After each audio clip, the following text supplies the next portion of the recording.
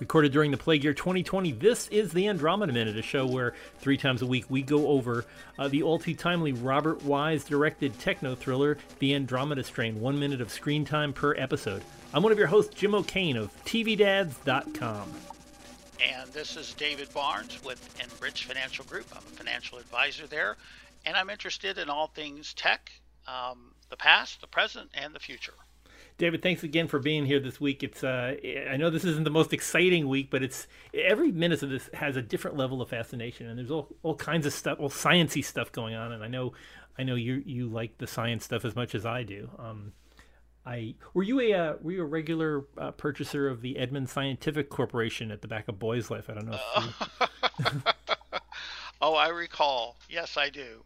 I do remember all the apparatuses and the documentaries when I was a young man. I just couldn't get enough of all things tech. I even recall, and I'm really aging myself, the Intel chip, and when that was brought into the world. Of course, I was much younger, but I do recall it very intimately, and I, in my own little young mind, realized that this was going to be a big birth in a mushrooming of what was going to happen in the tech world. Didn't know exactly what was going to happen, but in my mind, I saw it as the beginning of things fantastic, actually.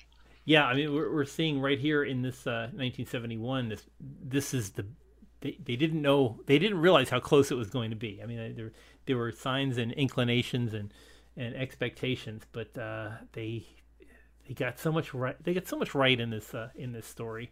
I was convinced everybody was going to have some kind of a home laboratory. I don't know if you'd be having, tons of, stacks of rats to test things on, but it's just all that plexiglass, all those little widgets and servos and rubber belts and things that were spinning things. It's just such a beautiful, I don't know what happened to that prop, but I would love to just own it and have it spinning around, even if it was just pouring iced tea or something. It's just... What a great little bit of artwork almost. It's that big Ferris wheeling thing. We're seeing him there. Dutton says that it could be a gas. Maybe the thing's emitting some kind of a toxic gas, but he's also guessing it might be something biological. So he decides he's going to filter the air, and the first thing he's going to try is to see if it's 100 angstroms. Now, an angstrom is 1/100th of or 1/1,000,000th of a centimeter. So he's looking at something that is going to be roughly the size of a small to medium sized virus is what he's looking for first, where he runs the filter through it. It brings meaning to the term that it's the little things that matter. It brings for meaning sure to that, does it not? Yeah, it's he's looking at very scientifically, trying to figure out what bug this is and how big is it going to be. 100 angstroms is extremely small. Very tiny. Yes. You'd need you'd need an electron microscope to see something like that. So, but fortunately, we find out that it's bigger than a 100 angstrom bread box. The mouse comes through it quite nicely. Gosh, I'm scrubbing through this particular minute and seeing all those springs and wires and rubber O-rings and stuff. It's just such a beautiful little Rube Goldberg business going on there. The more I watch this, the more I want to build one. I don't know what I do with it, but I just have it ticking away. Yeah, something to put in the kitchen counter for sure. Maybe you can pour coffee, right? Yeah, maybe certain amounts of sweetener or sugar or whatever's your thing. Yeah, or have it, measure, count the number of Rice Krispies that go into the cereal bowl or something. I don't know. I just want it. It's so geeky tech beautiful. Very much. The mouse makes it past step 1 with the 100 angstrom, and then he moves it all the way up to 1 micron. Now microns are 1/1,000,000th of a meter, so we've moved the digits over a couple of numbers, so 1/1,000,000th of a meter, and we're getting bigger. Yeah, we're getting bigger, a thousandth of a millimeter. Because everything that's coming through is escaping thus far into the other cage. Yes. Yeah. So they're making a sieve with bigger holes, And this one micron, just to give people an idea of what 1 micron is. 1 micron is about the size of a red blood cell, or if if you think about the smallest thing the human eye can see, which is usually about a little bit under 2 microns, the narrowest thing you can perceive generally by itself, 2 microns would be the width of a spider web. So if you're looking at a spider web, that's about 2 microns wide, 2 to 3 microns. So that's kind of the upper limit of people's vision, if without using a magnifying glass or something like that. That's generally... Interestingly enough, they take it to that place, don't they?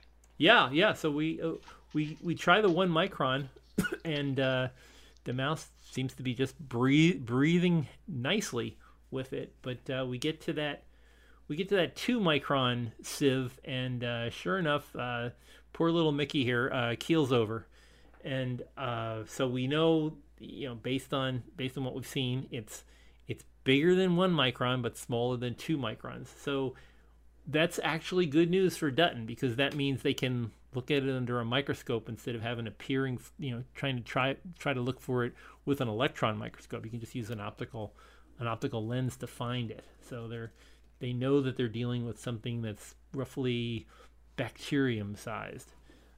So a fascinating deduction. I mean, this is like playing, Colonel Mustard in the conservatory with lead pipes, but it's interesting the power, the process of elimination. He's found out, one, that it's airborne transmission. That's how the disease is transferred.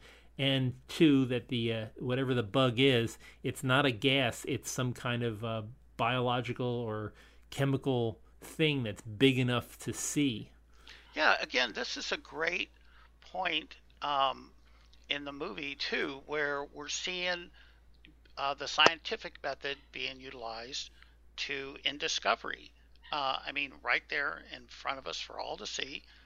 Again, a great educational tool in my mind on how to identify what is lethal at what level.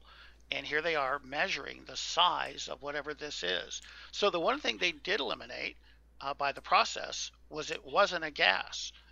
So that, I think, is another fundamental thing they were able to discern from this type of analysis. And you were able to wipe everything off the table that's related to gases of some sort that would cause problems, right? And Right. Now they're able to identify that, hey, it's not a gas. It's something that it's some form, perhaps, of life. I guess it could be inorganic, but there is some form of life or something inorganic of some sort, some solid maybe. I don't know, but in the movie, it shows this method being utilized to, again, discern what it is that they're dealing with. Fascinating. Another fascinating aspect about the show.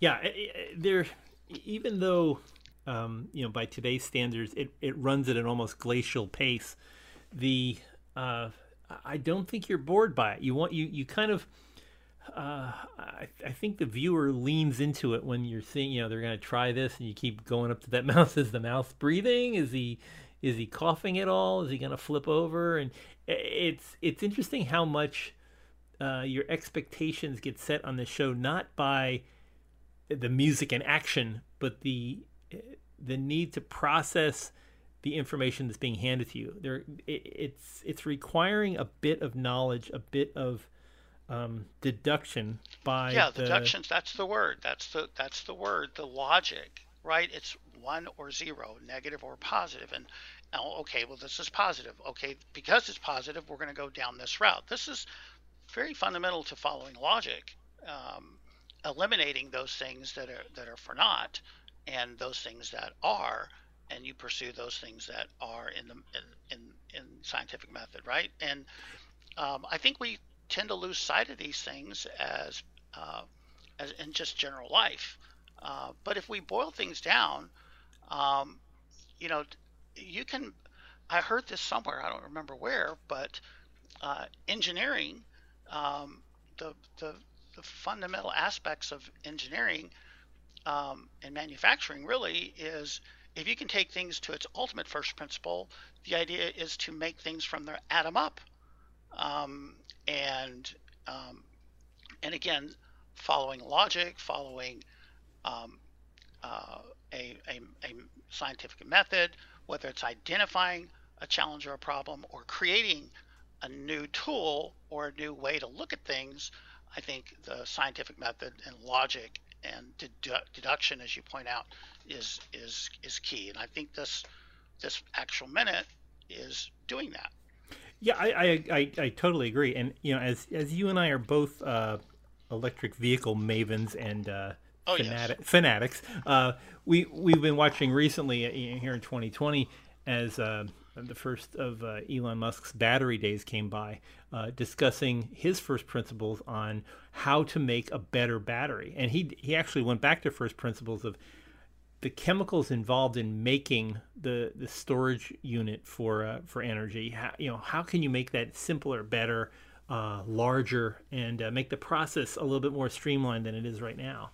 And the idea that he's going with is removing the steps that add more steps. The part where you have to make a wet cell where you add water to lithium and magnesium, and you're separating out the magnesium and lithium, and then you have to separate the lithium out of the water that you washed it away out of the magnesium. You're just skipping that whole step and just crushing the lithium carbonate or lithium manganese, and using the lithium that you can get out of it without having to add water to it. Um, That's you're very true. I was thinking about something here, and one of the things I believe in, right, is technology, and as we move forward, is just stacking upon each other. But what is it about us missing, or it takes maybe an Elon or others, an Einstein, uh, in our history to really examine original ideas, profound original first principle or first fundamental ideas. It's Is it something about who we are as people? Do we just get comfortable in the new technology and thus we throw away, we don't pay attention to the old ideas, the fundamental ideas? Um, it does it take an Elon Musk to dig the original ore, or an Einstein, or uh, whoever the scientific geniuses of the day to rediscover these things? Yeah, What is it? I think as you were saying, that the related to that is I think what happens is we wind up with an economy of thought, and there's this aphorism that we shouldn't reinvent the wheel, but maybe every once in a while the wheel needs to be reinvented. Sometimes we keep thinking, well, we already know all this stuff, so we'll just keep going on the path that we've gone. It's like, but if you back all the way up, you wind up with things like rockets that land themselves, or the idea that you can make a car that can drive 300 miles on electricity by itself without adding a gasoline engine to a car. All of these things go against what was 10 years ago, even 8 years ago, was conventional wisdom. So it's very difficult to buck the trend of saying let's go back to first principles on this or that if you have a well established chain of research and development. You can't just say, well, you say to yourself, I've already thought too much to stoop to action about getting getting back to finding out what's wrong in the Yes, first yes. place. There's these logical steps and the scientific methods to get us down a certain path, right? That where we end up with a internal combustion engine, and there's these steps where we end up with an EV. Um, and but the first principles were always there. It's not like we didn't know these first principles. It's almost like to rethink is to kind of, I don't want to say demolish, but to break apart those scientific principles that got us to, say, the the gas engine.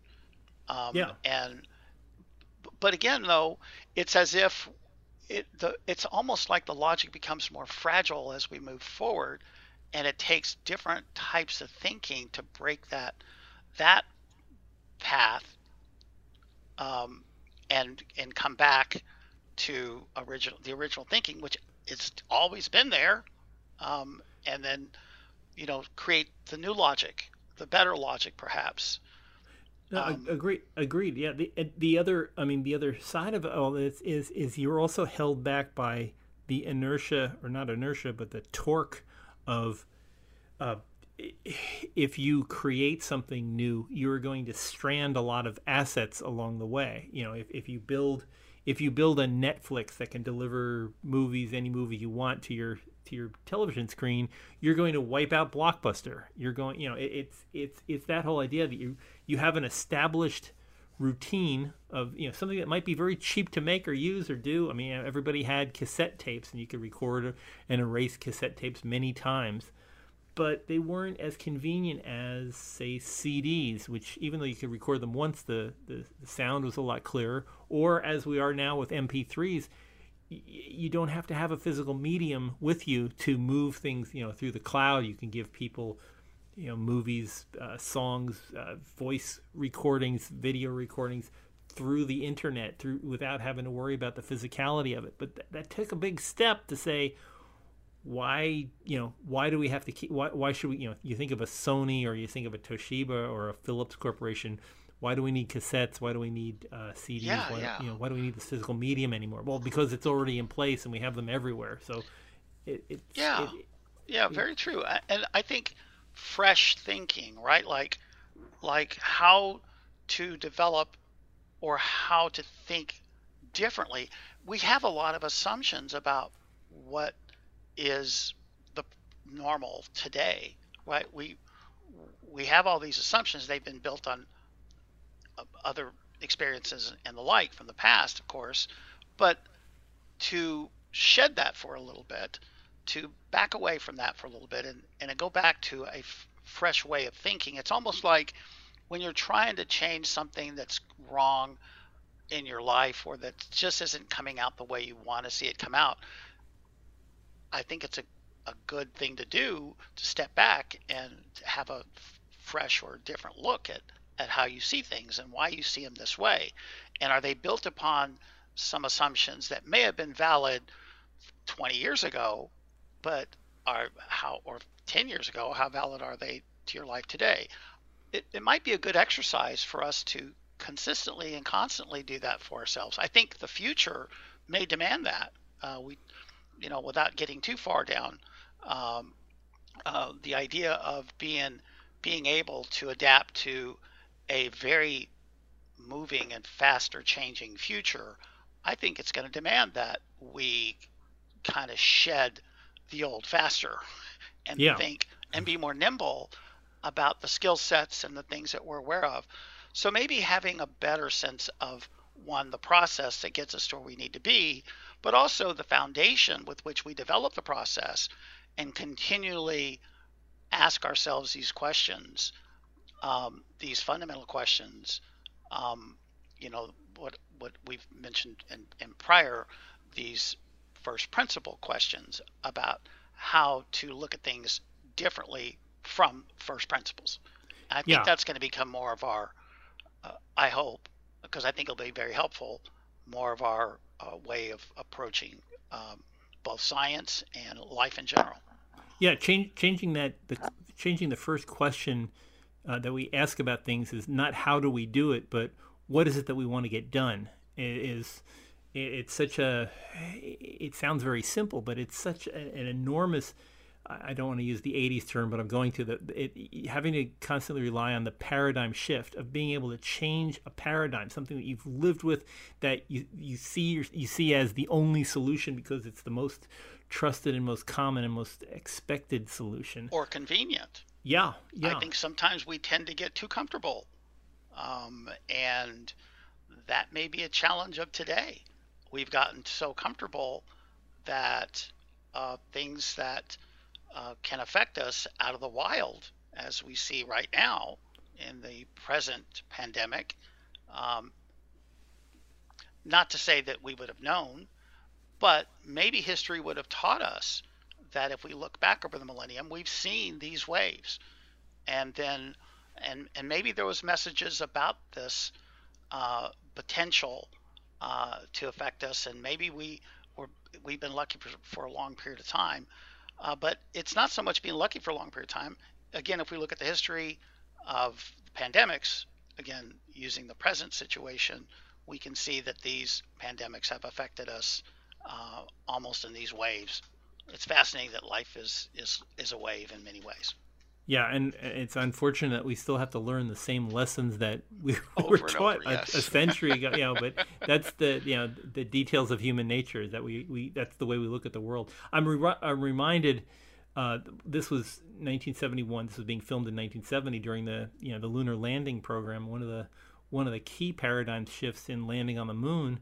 When they were first designing the lunar module, they had a big problem with weight because they couldn't figure out how to make the windows big enough for the pilots to see the lunar surface coming up at them while they were sitting in their chairs looking out of the lunar module. And it took a couple of engineers at Grumman to say, well, we don't need big windows because we don't need seats. Everybody can, landing on the moon, you don't have to be sitting in a chair. Your legs are great shock absorbers, natural shock absorbers, and you don't need a chair to sit in. So what they wound up doing was they got rid of the chairs, had the astronauts stand and just tie themselves with basically a bungee cord to the floor, and land on their feet with small triangular windows that saved a lot of weight and a lot of space on a lunar module. Made it all possible just because somebody said you don't have to sit down to land on the moon. Jim, that's a nice little morsel that I had no idea about. That is really a neat little morsel to know how they basically were standing when they landed on the moon. I did not know this. There you go. It's just something. If you can apply that somewhere in your own life, I don't know how often it comes up, but if you just realize there's a lot of things in your life you don't need that you hang on to. I mean, I know that in, decluttering my garage, I have things that I knew I would never use again, but it took me forever to throw them out or put them. Yes, Jim, you got to get rid of that Osborne computer, or maybe not. No, it's mine. Maybe yes. It could come back someday. It'll come back. Yeah. Wow. Well, David, thank you for being of an age that I can share these reminiscences with you. Oh no. But it's it's been a lot of fun having you on the show this week, and really thank you for. I know this is your first venture into a movie podcasting, so I hope it was easy for you. Oh, it was a lot of fun, Jim. I really enjoyed the back and forth and going through something like this. It was a lot of fun. I must have you back on. But when people want to have conversations with you, not about this kind of stuff, but kind of about this kind of stuff, because you do talk a lot about the future. I know you're doing financial investment and helping people plan their futures and changing their own paradigms. Where can they get a hold of you to do that kind of stuff? Well, they can always reach us at enrichfinancialgroup.com, or we can always use the a first principle method, and just give me a call at 972-465-0100. Again, 972-465-0100, and we can help you with all your investing, estate planning needs, and the like. And plus, you'll hear a lot from me about where we're heading and how the innovative world is really a fascinating thing that we can all participate in, both in our lives and financially. Especially if you bought Tesla stock, I can tell you. Yes, very much. It's not only optimistic, but it's also lucrative. So, again, David, thank you again so much for being on the show. We will have you back sometime, I'm sure. Yes, please. So stay tuned. In the meantime, everybody, please stay healthy this weekend. The best way to stay healthy is to follow those 3 basic rules: wear a mask, wash your hands, and please stay 6 feet apart, because it's really hard to sneeze on somebody from 6 feet away, especially if you've got a mask on. But anyway, stay healthy. We will see you here next week as we start a new week of trying to kill mice on the Andromeda Minute. See you. Enjoyed it, Jim. Thanks.